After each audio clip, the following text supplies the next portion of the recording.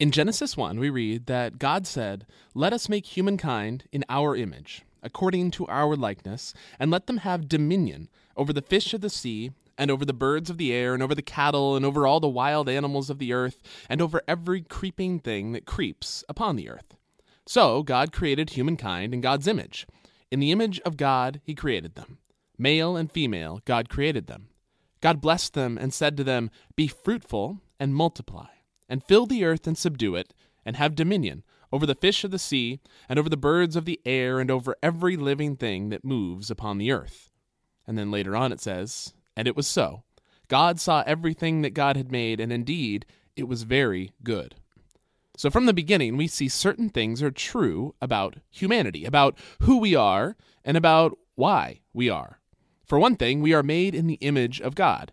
Different scholars have different ideas of what exactly this means. It probably doesn't mean that we've got God's ears. Some have said, it means that we can think and reason, or we have the ability or the capacity for language, or we have some unique capability to hear God's voice or interact with God. But I'm most convinced by the scholars who compare this idea of being made in the image of God with the other creation stories that were being told in the world when this one was being told. Because those stories also speak of humans being created in the image of God. Or rather, a human being created in the image of the gods. You see, the other stories of creation that were around the ancient Near East, the region where the biblical stories were being told and written, they did not say that humans were created in God's image, but rather that the king was created in God's image, meaning that the king was the God's representative on earth. That by ruling over other people, the king was representing the God's power and will. And what was that will? Well, it varies from story to story, but most of them centered around people being, in effect, slave labor, to do the work that pleases the gods and that the gods have gotten tired of doing for themselves. So growing food for the gods to eat, for example, or building temples for the gods to live in, that sort of thing. That's what people were for. And the king, as the god's representative, has a divine mandate to make sure the people keep at it without complaining too much and bothering the gods. There's actually stories in the ancient world of the gods getting annoyed at all the noise that was coming up from the humans down below. So those are the sorts of stories that people were telling around Israel. But Israel's story is very different. It's not the king who is in God's image, but rather all of humanity, male and female even, which is fairly striking for the time. And so it's not the king who is God's representative in ruling over other people, but rather all of humanity who are God's representatives in ruling over creation. What we get is a story of God's will that is not about God's own comfort, but rather about the flourishing of all creation. The Bible says God gives dominion over creation to humans, but I don't think we should read dominion to mean harsh, self-centered exploitation, because we don't represent a God who is harsh, self-centered, and exploitative. Rather, we represent a God who has created a very good creation and wants it well cared for. And, furthermore, we do not represent a God who hoards power for God's self, but rather one whose first impulse is to share power with the very creation God has made. Just a quick relevant aside here, there are some who see evolution, the theory of evolution, as an assault upon God's existence or God's power. But I think it's more accurate to say that evolution can be a stunning example of the extent to which God is willing to go to share God's power with creation, by filling creation itself with the ability to go its own way, to create and extend and multiply life, not by the strict dictates of an iron-fisted tyrant, but within the expansive boundaries of a God who takes joy in collaborative work. Even when that work goes sideways sometimes, or takes a little less efficient path than it might have if God had, dictated things a little more. And so, the flourishing of all creation, God's dream for the universe, is not a completed act when God stops creating in Genesis 1. Instead, God takes the collaboration even further, appointing us to be God's co-rulers, giving humanity responsibility, and not pretend responsibility, but real responsibility for the health of the creation that God has begun. So among other things, I think this means that creation in Genesis 1 was not perfect. The Bible says it was very good, not perfect. And the whole idea of creation being perfect in the beginning is actually imported much later from Greek philosophy. It's a Greek idea, not an Israeli one. Genesis 1 tells us the story of a very good but unfinished creation, which necessarily means it's not perfected yet. Unfinished because that is the only way we could be given real responsibility. If there's nothing left for us to do, really, that's not very collaborative.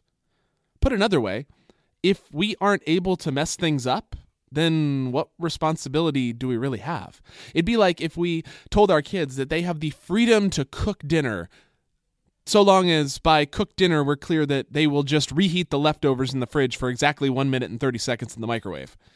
That's not collaboration. That's not freedom. God collaborates with humanity, giving us the dignity that comes with our task to be fruitful and multiply, which is to say, to extend God's kingdom, God's reign throughout the whole creation, to multiply. Because we as God's representatives will have gone throughout all creation as we multiply. Sin is not a tragedy in Genesis 3 because it damages God's perfect creation. It's a tragedy because it prevents us from doing our job, that of extending and representing God's goodness universally, literally universally. How can we do that when we choose not to represent God? The good news, though, is that God's dream has not changed. It is still to see all of creation flourishing, to see people as God's partners, bringing the goodness of God's reign everywhere. We are still called to engage in and partner with God in God's work in the world. That is fundamental to who we are and why we are. It's embedded deep inside us, a sense that we were made for a purpose bigger than ourselves. And we were. We are. We are made to work for the flourishing of all creation, to partner with God in that work. Now, this is a broad calling. It includes any number of diverse things, but I do want to touch on a few of them here because I think they're important. So this calling to partner with God in God's work in the world, it includes that which leads to my own personal flourishing or that of my family. We have to remember that when this book was written, the vast majority of people were subsistence farmers. Work literally meant putting food on the table. That's it. There wasn't some grander purpose than that. Now, not many people today are probably subsistence farmers, at least in America, but there are so many people whose work doesn't have any obvious higher purpose. It's a means to a paycheck. But insofar as that paycheck leads to your flourishing, or even just your survival, I think the Bible would say that it counts as partnering in God's work in the world. That isn't to say that God might not have something else for you in another season or even in this one, but it's crucial to identify this. We cannot fulfill God's command to be fruitful and multiply without food on the table and a roof over our heads. We can't fully contribute to the world's flourishing if we ourselves aren't even getting by. Sometimes work is mostly, or even all, about a paycheck. And in God's eyes, that counts. It's also crucial to note that this invitation to partner with God in God's work in the world, it's not limited to paid employment.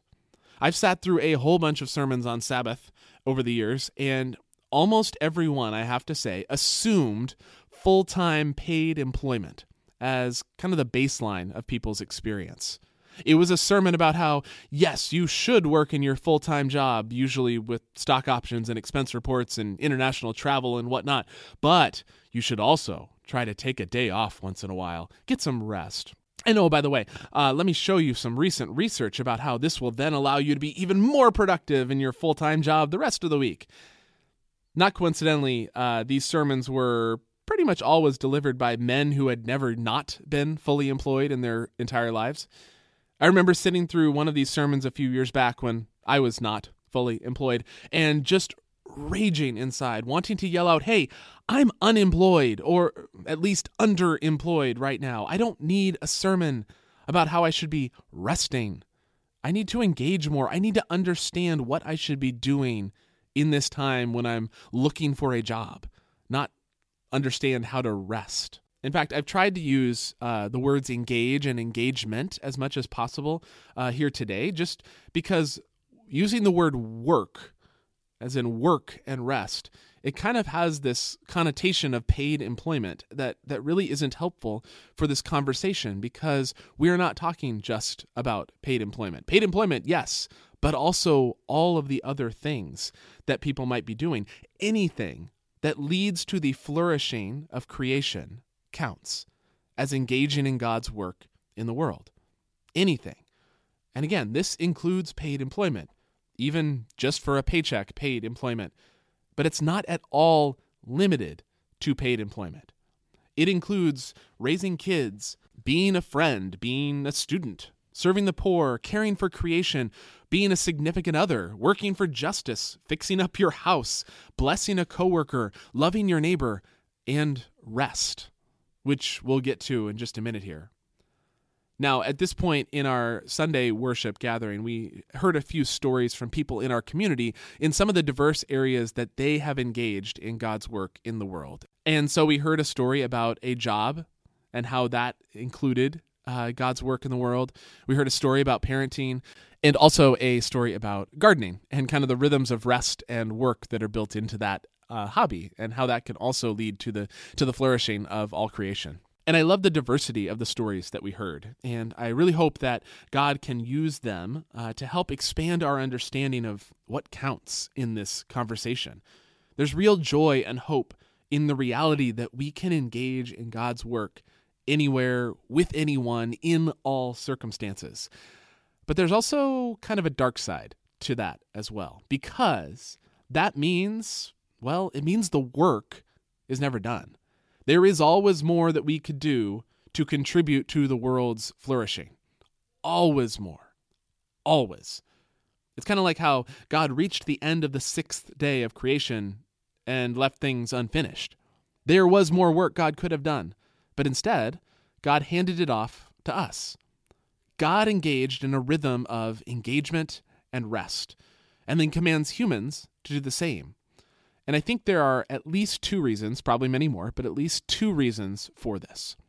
First, it is not possible to flourish if we don't engage in a rhythm of engagement and rest. We see it in the number of people who burn out because their engagement never gets switched off. They go and go and go and exhaust themselves in the process, maybe quickly, maybe over decades. But we also see it in the number of people who turn to drug use or experience depression when they have lost a sense of how and why they are engaging in the first place. When people are unsure of how their work or how their daily lives contribute to something bigger, people wither. Again, we were built, made to engage in God's work in the world. And so this rhythm is crucial for our own flourishing of engagement and rest. And this includes taking a Sabbath. The Bible suggests a weekly day off, but it also includes a rhythm within a day or within the calendar year. Engagement and rest in a rhythm that contributes to your flourishing and to the flourishing of the world around you. But then there's a second, maybe more important reason that rest matters in this rhythm. God rests and gives responsibility over to humans to partner in the work. So we rest to imitate God, to be like God, to be God's image, God's representative in the world. And part of that is imitating the type of engagement that God models for us. One that recognizes that it is not my job to accomplish the flourishing of all creation, it is our job. And if I go through life as if it were my job, I'll never share in the work with others. I'll never actually accomplish the dream God has because that dream is collaborative. The flourishing includes the working together, and rest can remind me of that fact that it does not all depend on me. It does not stand and fall with me. And this is maybe the key point, it cannot be accomplished by me alone, no matter how hard I try. We flourish as we engage and rest together. The world flourishes as we engage and rest together, which is incidentally part of why we gather as a church each week, so that we can eat and rest and celebrate and mourn together, face to face, reminding one another of why what we do all week matters, but also reminding one another that we matter and that the quality of the community we form together matters.